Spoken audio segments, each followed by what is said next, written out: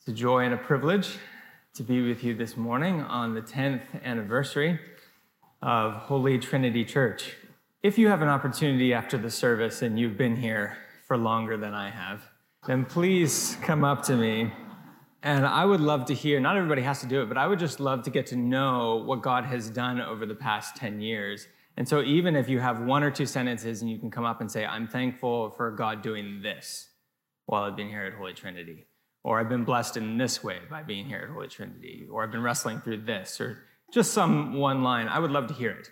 So please feel free to approach me with that as we celebrate together after the service. 3 Sundays ago, we encountered Jesus, the host. He was cooking breakfast for his disciples on the beach.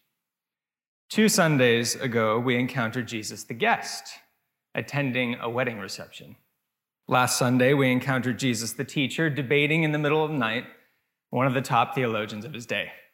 And now, this Sunday, we encounter Jesus, the tired traveler, asking a woman for a drink of water. Now, as Californians, it's not hard for us to imagine the importance of a well in a hot, dry, arid climate. We wish we had more water here oftentimes. I have a friend who works building wells in Africa, in places where people live that have a tough time getting access to water. And he was describing one group of people he was trying to design a well for in particular, who every morning, the women of the group in particular would get up, they would carry their big jugs, they would walk 2 hours to get to the nearest river, which was a water source, fill up these massive jugs that weighed about 40 pounds each by the time they were done, put them on their head, and they would walk the 2 hours back. So every single day, it was 4-hour round trip in order to get the water that you needed for the day. And he said, just imagine in that setting what a well would symbolize. All of a sudden, you put a well in the middle of their camp. And it's a symbol of blessing, of life, of abundance. It's a symbol of what you need in order to live and thrive and flourish as a human being. Now, in our passage this morning, I want to suggest that there's not one well that we're dealing with. There's actually 3. There are 3 wells in this passage. Now, the first of them is the most obvious. It's Jacob's well. You see, Jesus, when he comes to Jacob's well, crosses a whole bunch of cultural boundaries in that time. You see, John gives us lots of detail of Jesus coming to this well because he wants to draw this out for us. He says, first, Jesus crosses the cultural, geographical boundary, verses 3 through 5. He leaves Judea and he goes to Galilee, and on the way, he stops in a town of Samaria called Sychar. Now, if you're reading this with kind of ancient Jewish eyes, you have alarm bells going off and red flags right away. Because you know that Jesus could have taken a different route in order to get to Galilee, but he decides to go straight through Samaria. And Samaria is precisely the place and precisely the people that you would avoid if you were a conservative, pious, Bible-believing Jew of the day. You wouldn't go there. And yet that's precisely where Jesus goes. He crosses the cultural, geographical boundary, and it doesn't stop there. We then see that Jesus kind of crosses this divine human boundary as well, because we're told Jesus goes there and he goes to Jacob's well and he's wearied from his journey.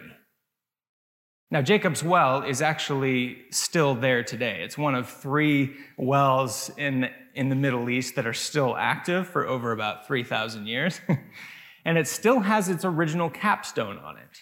The original capstone would have been about 5 feet wide and 18 to 20 inches deep with a hole in it to lower down a bucket. It's a massive capstone. And what it provided was also a sort of bench for tired travelers to rest on as they were taking a pit stop to get water. And so we see here, that's what Jesus is doing. It says he's sitting beside the well, but actually it could be translated, he's sitting on the well. He's taking a rest. He's tired and weary from his travels. This is interesting to me. The Word became flesh and dwelt among us. God with human flesh and bones, feeling tired and weary and weak from his travels. I was just thinking about it this week. It brings new life to when Matthew chapter 11, Jesus says, "Come to me, all who are weary and heavy laden, and I will give you rest."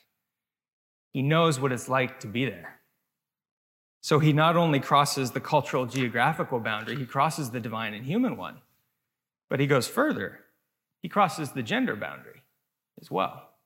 We see this in verse 7. A woman of Samaria came to draw water.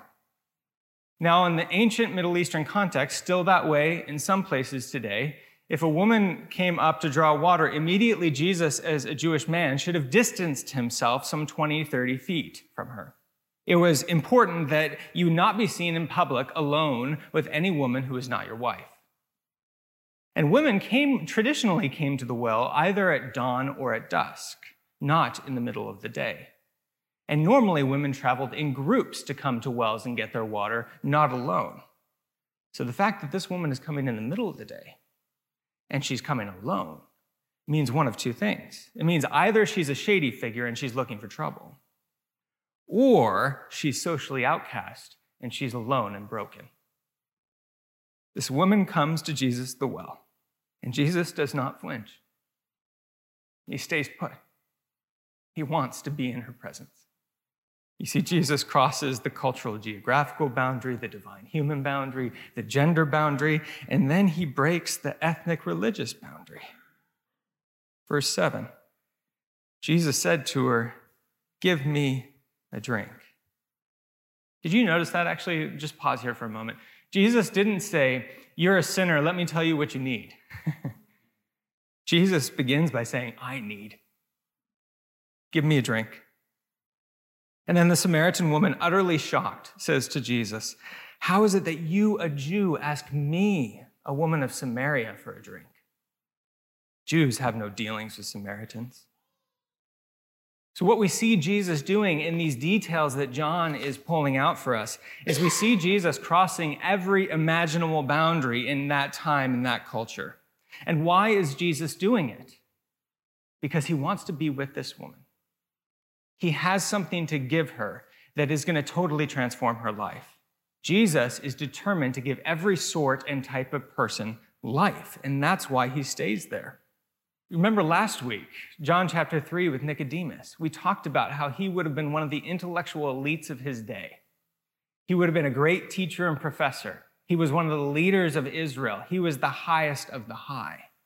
And now in John chapter 4, you get Jesus approaching a woman, a Samaritan woman, in the middle of the day alone, who may have been morally compromised, the lowest of the low in that society. And so what we see Jesus doing is he's breaking all sorts of barriers and boundaries because he wants to give the highest of the high, and he wants to give the lowest of the low, and he wants to give everyone in between life, abundant life. It all begins with a needy request at Jacob's well. "Give me a drink." And this amazing encounter begins to unfold. But what Jesus does next is he starts to draw this woman's attention away from his request, away from Jacob's well, and he starts to draw her attention to his identity, wanting her to see that he is a far deeper well. Verse 10, Jesus says to her, "If you knew the gift of God and who it is that's saying to you, 'Give me a drink,' you would have asked him, and he would have given you living water." If you knew the gift of God and who it is who's speaking to you. If we knew the gift of God and who it is that's speaking to us. If our friends and family knew the gift of God and who it is that speaks to them, they would have asked, and he would have given them living water. You see, the woman comes to Jacob's well only to discover that Jesus considers him the well that she actually needs. She says, "I will give you living water." She's so baffled by this in verses 11 and 12, Jesus has to explain it again in verses 13 and 14. And he says, "Everyone who drinks this water, Jacob's well water, will be thirsty again. But whoever drinks of the water that I will give will never thirst again." Literally, will never thirst into eternity. Now, what's Jesus doing here? Notice what he's doing. Before he ever mentions her brokenness or her sin, or her relational issues in this passage. He actually talks about her thirstiness. Sure, he's going to bring up those issues soon. But before he does that, he talks about the deep soul thirst that lies at the depths of her humanity. See, Jesus knows about the deep soul thirst. A couple of years ago, I was getting coffee at a place, and I saw a whole kind of display of new coconut water. Is coconut water still a thing here? Okay, yeah. Maybe it's out of vogue a little bit. It was, 5 years ago or something. It was called Thirsty Buddha. A metallic bottle, really shiny and beautiful, and it had this great tagline. It said, "Buddhalicious."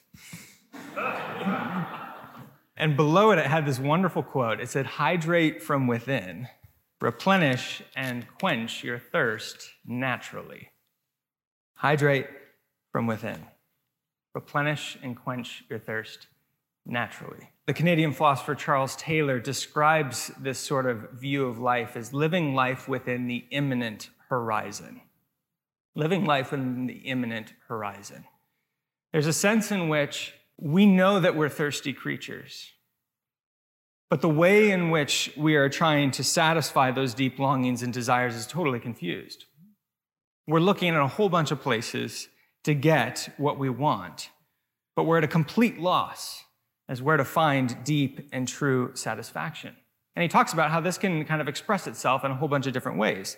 It can express itself in the sense of kind of just general consumerism. We can love clicking the button on Amazon.com, and it gives us just for a moment a flicker of kind of life inside as we get a new book for me, or for somebody else, a new gadget or gizmo, or you name it, whatever you want. But he's also saying people are starting to become disenchanted with consumerism. That millennials themselves are actually starting to become disenchanted with consumerism because they're realizing that it only goes so deep and it only lasts for so long. And so any of you that do any marketing with millennials know that what you aim for is you aim for the total experience. You don't just aim for the product. So people no longer just want to buy something. They want to have a life-giving experience as they buy something. They want the store to be set up in such a way and the experience of interacting with people and buying something to be something that's life-giving. Jesus is putting his finger on what lies underneath a lot of these cultural dynamics. He's saying there's a deep soul thirst in humanity. And part of our pain as a culture is that we've forgotten that this soul thirst is meant to be for much more than the imminent horizon. It's meant to be for actually God himself. So if any of you have read C.S. Lewis' The Weight of Glory, you probably know this quote really well. C.S. Lewis would say, "It seems our Lord finds our desires not too strong, but too weak." We're half-hearted creatures, says C.S. Lewis, fooling about with drink and sex and ambition when infinite joy is offered to us. Like an ignorant child who wants to go on making mud pies in the slum, because he cannot imagine what is offered by a holiday at sea. We are far too easily pleased. See, Jesus doesn't scold the woman for her sin, but he highlights her thirst, her longing for intimacy and belonging and life. And he says, the water that I am offering you can actually satisfy that in such a way that will never run dry. And the question for us is, what is this water that Jesus is offering to her? As you read on in the Gospel of John and you get to John chapter 7, you see Jesus standing up in the midst of a feast, a great festival. And he says, if anyone thirsts, let them come to me and drink. So he picks up that thirsting language again. And he says, whoever believes in me, as the scripture says, out of their heart will flow rivers of living water. And then John, in a little side note, says, now he said this about the Holy Spirit, whom he was going to pour out. It's the Holy Spirit. The gift that Jesus wants to give is the greatest gift he can possibly give. It's the Spirit. It's God himself. It's the empowering presence of God. It's the indwelling presence of God. It is the Shekinah glory of God. It is the life-giving Spirit who hovered over the waters at creation. It is the life-giving Spirit who inspired the Psalms and the prophets to speak the words of God to the people of God.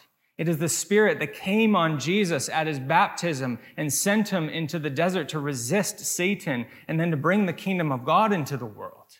It is the Spirit who raised Jesus Christ from the dead. Jesus wants to give us living water. He doesn't want to remove the thirst that lies in the depths of our being. He wants to satisfy it. And he wants to do it with the gift of God, the Holy Spirit. See, it's a bit like standing at the bottom of Niagara Falls with a paper cup. There's just so much life to be had. Jacob's well, Jesus' well. And the third well that we get is actually the Samaritan woman. Jesus says in verse 14, "The water that I will give will become in you a spring of water welling up to eternal life." So did you note the transitions there? The encounter happens at Jacob's well, and then Jesus directs her attention to him as the well. He will give life-giving waters, the Holy Spirit, to her, and then says, you will have this kind of life welling up within you. She becomes a well herself. And this word for welling up, alomai, it's a wonderful New Testament word, only occurs 2 other times in the New Testament, both in the book of Acts. And in both places, it's where the apostles go and they heal somebody. They're led by the Holy Spirit to lay hands on somebody and heal somebody. And that person who is lame in these instances leaps up and starts walking again for the first time. And that word leaping up is the word alomai. The creative, healing power of God causing people to leap up who have never leapt up before. Alomai.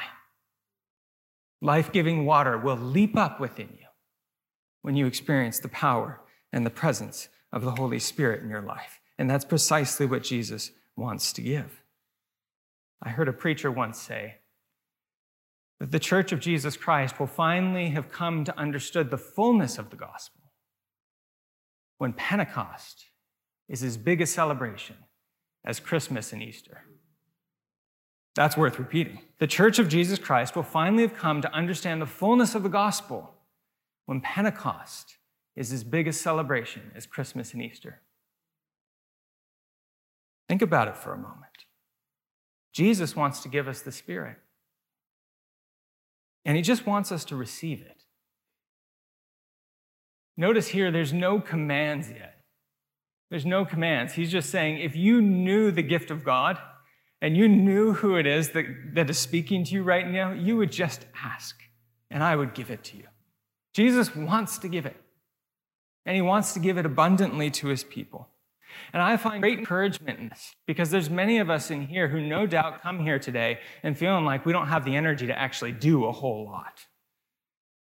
Maybe it's for a myriad of reasons, whether we're disillusioned by some sort of experience in the past, whether we're feeling broken and weak, or relationships that are fraying and that have tension in our lives, whether it's we feel totally overrun by the amount that it's on our plate, especially with work and with family and with different things, and we feel like we just don't have what it takes.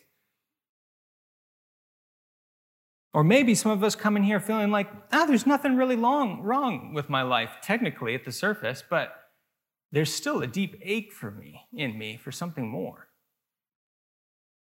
And what we see here is that Jesus wants to give the Holy Spirit to us. And that the Holy Spirit is the one that brings healing and brings life and brings newness in ways that we could never conjure up ourselves. It's amazing to me that when Jesus was preparing his disciples for death, he said to them, look, trust me, it's actually better for you if I go, because then I will send the Holy Spirit. And it's no surprise that when Jesus is hanging on the cross in the Gospel of John and they pierce his side, what comes out of his side? Blood and water. Water representing the gift of the Holy Spirit. And it's no surprise that when Jesus, the risen Jesus, appears to his fearful and dejected and disillusioned disciples, what does he say? He says, peace be with you, and he breathes on them, reflecting Genesis chapter 2, the breath of God upon humanity. And he says, receive the Holy Spirit. Brothers and sisters, receive the Holy Spirit today. Let me end with this prayer. It's called Veni Creator Spiritus. It means come, Creator Spirit. Come, Holy Ghost. Our souls inspire, enlighten with celestial fire. Thou the anointing Spirit art, who dost thy sevenfold gifts impart. Thy blessed unction from above is comfort, life, and fire of love. Enable with perpetual light the dullness of our blinded sight. Anoint and cheer our soiled face with the abundance of thy grace. Keep far our foes and give peace at home. Where thou art guide, no ill can come. Teach us to know the Father, Son, and thee of both to be but one, that through the ages all along, this may be our endless song. Praise to thy eternal merit, Father, Son, and Holy Spirit. Amen.